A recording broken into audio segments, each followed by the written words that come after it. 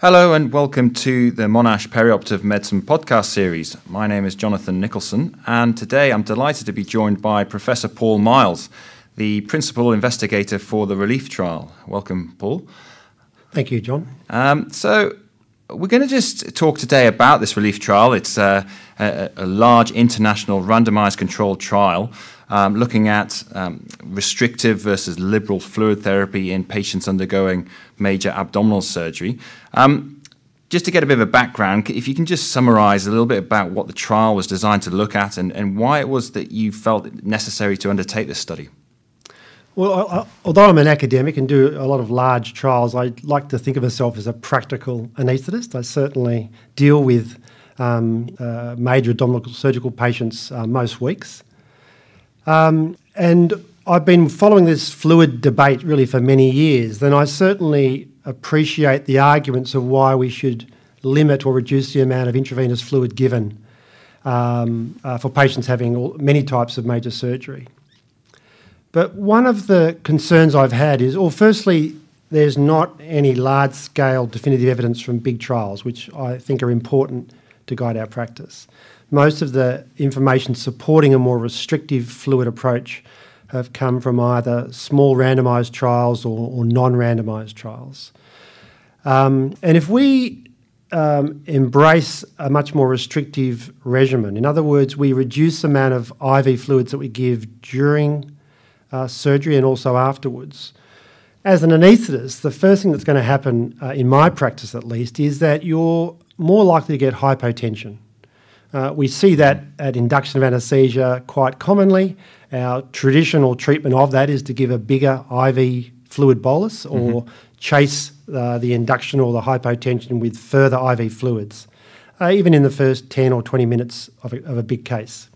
And then through the operation, of course, if hypotension is recurring, then of course we would traditionally give a lot more intravenous fluid. That has been a practice literally for more than 50 years. So if we're not going to do that, we're left with two choices. One is we treat the hypotension with vasopressors, either a pure vasoconstrictor or an inotropic vasoconstrictor. Now that suddenly adds a little bit of complexity, perhaps a bit of cost and even some potential harm. You may need to insert a central line if you're going to run an infusion of a potent vasopressor. You certainly are at risk of perhaps causing some organ ischemia in some organs. There's at least a likely reduction in cardiac output for a pure vasoconstrictor agent. There might be a tissue leakage during the procedure or afterwards, so that there could be some tissue necrosis at the IV insertion site. And equally, you're turning what is already a rather big operation with a complex anaesthetic into something more complex. We're now really adding extra interventions on what in the past we'd only treated simply with IV fluids. Yeah. Now, the alternative to that is not to treat the hypotension. Maybe our threshold for what we think of as hypotension is set too high, or at least in some patients. So we may have a permissive hypotension. Well, that's a concept, it's a paradigm, but I don't think people at this point in time would be comfortable with it, particularly for the older patient typically having abdominal surgery. So therefore, we've got to ask ourselves, well, is a restrictive approach actually the best approach? Is it the safest approach, particularly during the operation, but also afterwards? Because hypotension is very common after major abdominal surgery. The patients are either on the general wards or even in a high dependency unit. They do require a lot of attention in that period, and hypotension would probably be the commonest complication in that first 24-hour period. So I believe it's a very open question. There's equipoise. There's strong arguments for and against a restrictive fluid approach, the perfect setting for a large randomised trial. Okay, so can you just briefly outline then how you designed the trial, how you designed the two intervention arms, and which patients you were particularly wanting to focus on? Well, I like large randomised controlled trials, and my aim is to make them as practical or pragmatic as possible. In other words, to reflect everyday practice, not just here at the Alfred Hospital in Melbourne, but other hospitals throughout Australia, throughout the world, including smaller general hospitals and more, I guess, advanced university-based hospitals. So in other words, the sort of operations and the sort of patients that anybody might be dealing with having major abdominal surgery. So we had a very inclusive study population. The second important ingredient in these trials is to try and focus on the patients that are more likely to have serious complications. In other words, an at-risk population. We do this for two reasons. One is, of course, that they're the sorts of patients we're most worried about. But equally, you get more information in the trial. There's more trial events, you have more statistical power, and therefore the findings are likely to be much more reliable. So we target a higher risk population generally. That doesn't mean that the results don't apply to a lower risk population. We know through experience of perioperative trials, but even major trials in all areas of medicine, that the results are consistent across the risk groups. But the information becomes much more both reliable, more powerful, and therefore gives us the information we need. And the last point, which in fact is the most important, is that it needs to be a randomised trial. We want to ensure that all other factors that could lead to a poor outcome are balanced in the groups, with the one exception being the study intervention. In our case, it being the amount of IV fluid used. And so the two arms really were quite different. I see that you have in the restrictive group approximately about 3.7 litres over the first 24 hours, including the intraoperative period. And then in the liberal arm, it was about 6.1 litres in the first 24 hours. And with the design, you obviously wanted to make sure that there were two distinct groups and that there was no overlap. Yeah, so once again, there are two important features here. One is, again, as I mentioned before, we wanted to represent what a restrictive fluid regimen might be like, and equally what a more traditional or liberal approach would be. So we obviously surveyed our own practice, not just in Melbourne, but also through Australia. We obviously included a survey of the literature, and the smaller studies that have been done, the arguments around more or less fluid have analysed the amounts of fluids other people have used, and we wanted to represent in the restrictive arm what would be called a zero balance approach, and equally in the liberal approach, it was not to give a lot of fluid, it was really to give what is traditionally been used in recent decades. So, although they're labelled restrictive and liberal groups, they're perhaps more accurately labelled a zero balanced versus a traditional care approach. Right. And so you decided to look at your primary endpoint in this trial, something which is slightly different to what we would traditionally see. We might be used to seeing things like 30-day mortality, and you looked at 1 year disability-free survival. Can you just explain why you did this? Well, I have a strong interest in patient-centred outcomes. I think many people do, that recovery after major surgery doesn't end at 30 days, and this is particularly so for the very elderly or for those with major comorbidity. If either of those groups have a serious complication of any sort, we know from our experience and from feedback from patients and some of our other longer-term follow-up studies that their recovery profile goes on for many, many months after surgery, and really out to at least 6 or 12 months after surgery. So we wanted to encapsulate the whole recovery experience. Equally importantly, some complications that happen after surgery, most patients recover from. Others lead to permanent disability. And the only way to properly,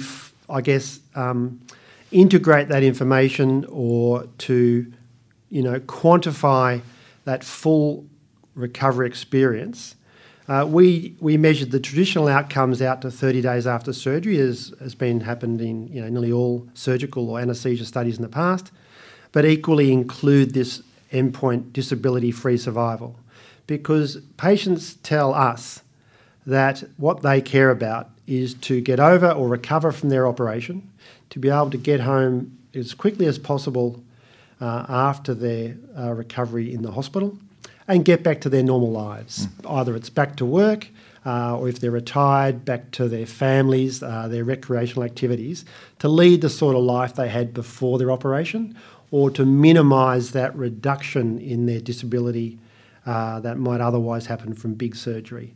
And we've validated a few years back using the World Health Organization Disability Assessment Schedule, the HUDAS measurement scale, which is a validated measurement scale of disability. And we included that in our assessments, not just early after surgery, but at 3, 6 and 12 months after surgery. Okay. And so obviously along with that primary endpoint, you included multiple secondary endpoints. So let's get down to the nitty-gritty of it. Can you just tell us an overview of what you found? Well, to first of all put priority on the primary endpoint, which is most important. So overall, in our trial, we found there was no significant difference in the rates of disability-free survival out to a year after surgery. And I guess importantly for those who have believed in a restrictive fluid approach, there was no evidence of improved disability-free survival up to 1 year after surgery. Right. Yep. Now, the secondary endpoints, which are obviously also very important and perhaps tell a lot more information in the in-hospital period and also out to 30 days after surgery. We looked at serious complications like acute kidney injury, surgical site or wound infection, other sepsis complications, and of course overall hospital length of stay. And in some of these endpoints, we found some marked differences between the groups. Most importantly, we showed that in patients in the restrictive fluid group had a higher rate of acute kidney injury, had a higher rate of surgical site infection, and had a higher rate for need for renal replacement, or basically dialysis, up to 90 days after surgery. Right. And these were all statistically significantly different, and as I said, worse in the restrictive group. We also measured quality of recovery in the first 24 hours after surgery as a marker of the overall recovery of patients. We used a validated scale, the 15-item Core 15 scale. Mm-hmm. And there was a significant improvement in quality of recovery in the patients in the liberal group. Right. Wow. So I guess it's obviously a strong indication that perhaps restrictive fluid therapy isn't the way to go. And I suppose that's born, the people have been using restrictive fluid therapy, particularly in anastomotic surgery, with the idea that maybe there's reduction in bowel edema and potentially maybe a reduced risk of anastomotic leak and possibly also pulmonary edema. Did you find anything in the secondary endpoints to indicate whether the restrictive arm was better than the liberal arm for those sort of endpoints? Yeah, they were, of course, endpoints that we thought would be important, and we did collect that information in the trial. And I should probably emphasise at this point in time that I was a believer in a more restrictive approach. I felt that the traditional liberal IV fluids seemed a bit unnatural and perhaps unnecessary. Mm-hmm. So, these findings surprised me as well, but I believe the findings are very robust. Now, coming back to your question, we didn't see a statistically significant difference between the groups for either anastomotic leak or pulmonary edema. Right. There was a trend that would suggest there was more anastomotic leak in the restrictive group, and that might surprise people. Yeah. But that was what we found. But in contrast, there was a trend, but not statistically significant, of a bit more pulmonary edema in the liberal group. So I think, we can demonstrate that patients in the liberal group were getting the extra fluid that we anticipated. Yep. We certainly avoided or seemed to avoid that more often in the restrictive group, but it wasn't significantly different. Right. And how about use of goal-directed fluid therapy? It's something which has become so popular, particularly within enhanced recovery protocols and pathways. Did you see any benefit using this sort of technology in these patients? So again, I think the common view at the moment is that goal-directed devices may not be necessary for all types of major surgery, that the particular benefits shown by previous studies would appear to be in the at-risk or the higher-risk surgical group. That was our study population. Yeah. So we collected the information around the use of any particular device, what the thresholds were for giving fluid boluses, and a lot of that information we're going to publish later. Right. But certainly when the devices were used, it made no differential effect either on the primary endpoint or on the incidence of the complications I mentioned before, that being acute kidney injury or surgical site infection. That in fact, whether or not you use such a device didn't seem to make any difference, that the harm was still there in the restrictive group with AKI and surgical site infection. The lack of benefit for the longer-term disability-free survival unaffected by whether or not a goal-directed device was used. So I guess the next question is really that we know and we're so concerned about AKI because of the association with increased complications and increased mortality. And you obviously found a significant difference between the two groups. Why didn't this reflect in the primary endpoints, the disability-free survival at 1 year? Yeah, so some people might think, look, you're telling us that those in the restricted group had higher rates of surgical site infection, higher rates of acute kidney injury. On the basis of that information alone, why didn't that manifest out to poorer disability-free survival? I think there are two possible explanations for this. The most likely one, in fact, is that although we had nearly twice the risk of acute kidney injury in the restrictive group, overall the incidence of acute kidney injury was quite low, well under 10%, closer to 5%.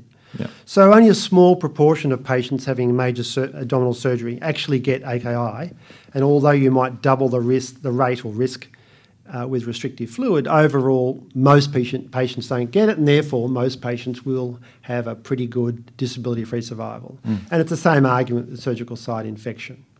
The other part of the explanation is that at least in a proportion of those patients, perhaps in many, that they will eventually recover despite that particular complication or even that combination of complications. That the overall, the weight or impact of overall complications in the trial were not high enough, or at least differently enough in the restrictive group to lead to a difference at 1 year after surgery. I think that's clinically valuable information.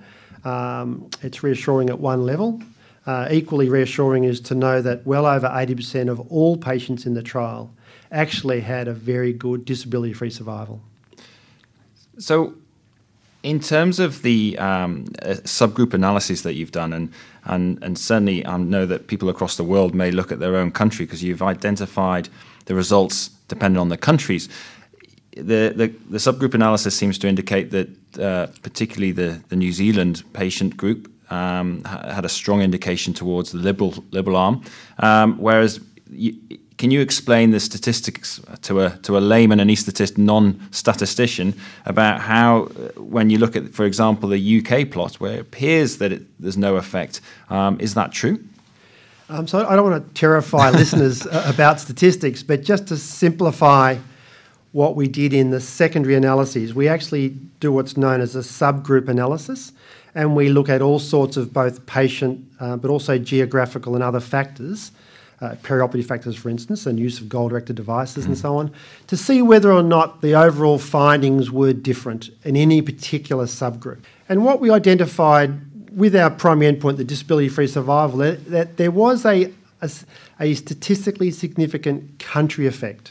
What that means is that there seemed to be a difference in the overall findings in at least one of the countries in the trial. So we then follow that with a second statistical test to see, okay, which country had that different effect.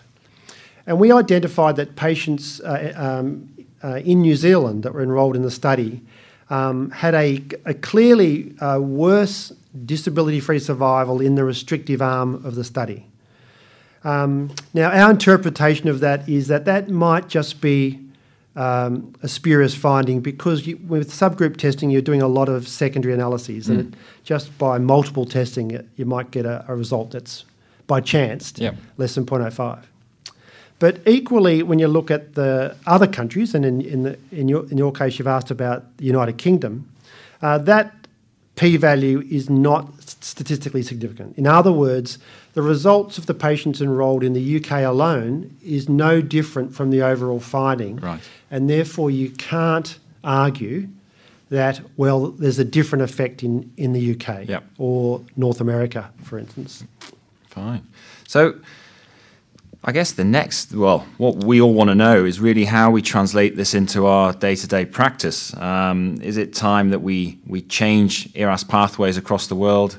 Do we throw out the goal-directed fluid therapy device? And is it something that we should adapt a more liberal strategy, or is it just simply we should now avoid a restrictive strategy? Yeah, so I think this is the bottom line, and this is the really important, I think, conclusions from the study. I think, just starting with the fluids first of all, I think we've got very clear evidence to show that there is no beneficial effect of a restrictive or zero balance approach. That in fact we should be giving more fluid than that, and the best indication we have of the amount of fluids as we used in the liberal group in the RELIEF study, and that information is available in the full publication. Yeah. But basically a more traditional approach. I do want to emphasise once again that that does not mean that you can give all out endless amounts of fluids. Like it would simply be illogical and certainly dangerous to give excessive IV fluids. We're talking about a moderately liberal, based on traditional good practice. In terms of the secondary questions, whether or not a goal-directed device has a place in major abdominal surgery, or whether or not the ERAS pathways are wrong, again, the emphasis for me is that we did not formally test those in a reliable, randomised way in the trial. We did not question either of those. All we're saying is that whether or not you use such an approach doesn't change the results of our study. That is all and no more. Yeah. Coming back to the goal-directed device, that is still, in my view, an open question. There may well be many circumstances where it would be very beneficial for patient outcome. That requires further study. In terms of the ERAS pathways, I'm a strong believer of ERAS.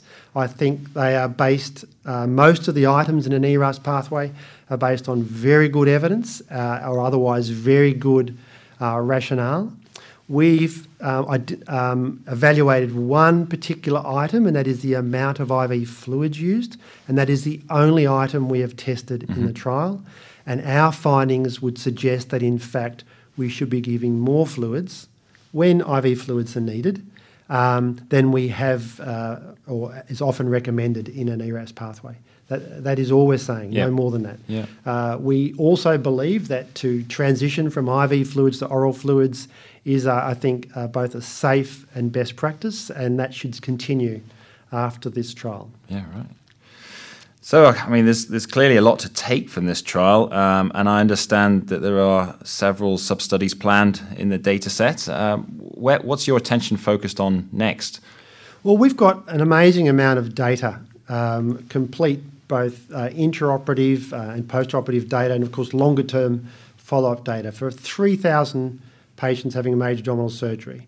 So it's a very valuable data set, and we've pre-planned a number of important sub-studies, one particularly around further detail around of acute kidney injury and particularly the role of urine output during and after surgery, because we would really like to know, is that actually a reliable marker of renal health or renal happiness during and after surgery? And that, I think, is an open question. The use and value of goal-directed devices, we're going to do a lot more analysis around those. The effect on other organ injury and other patient aspects of patient recovery and the relationship between complications early after surgery and longer-term disability-free survival. These are really important secondary analyses that we are planning to do, we'll do this year, and we hope to publish a series of papers in journals over the next 12 months or so. Fantastic. Well, it's an incredible study and one that we're going to take a lot out of. And I understand it's going to be published in the New England Journal of Medicine, and that should be out now. Yeah, so we're obviously very pleased with that. It is a major journal with a high impact. Mm-hmm. The full details of the trial, including a lot of supplementary information, will be available from the journal or through the journal website. If you've heard the podcast, the paper is now freely available. Great. Well, thank you very much, Paul, and I look forward to reading it in the New England Journal of Medicine. Thank you, Johnny.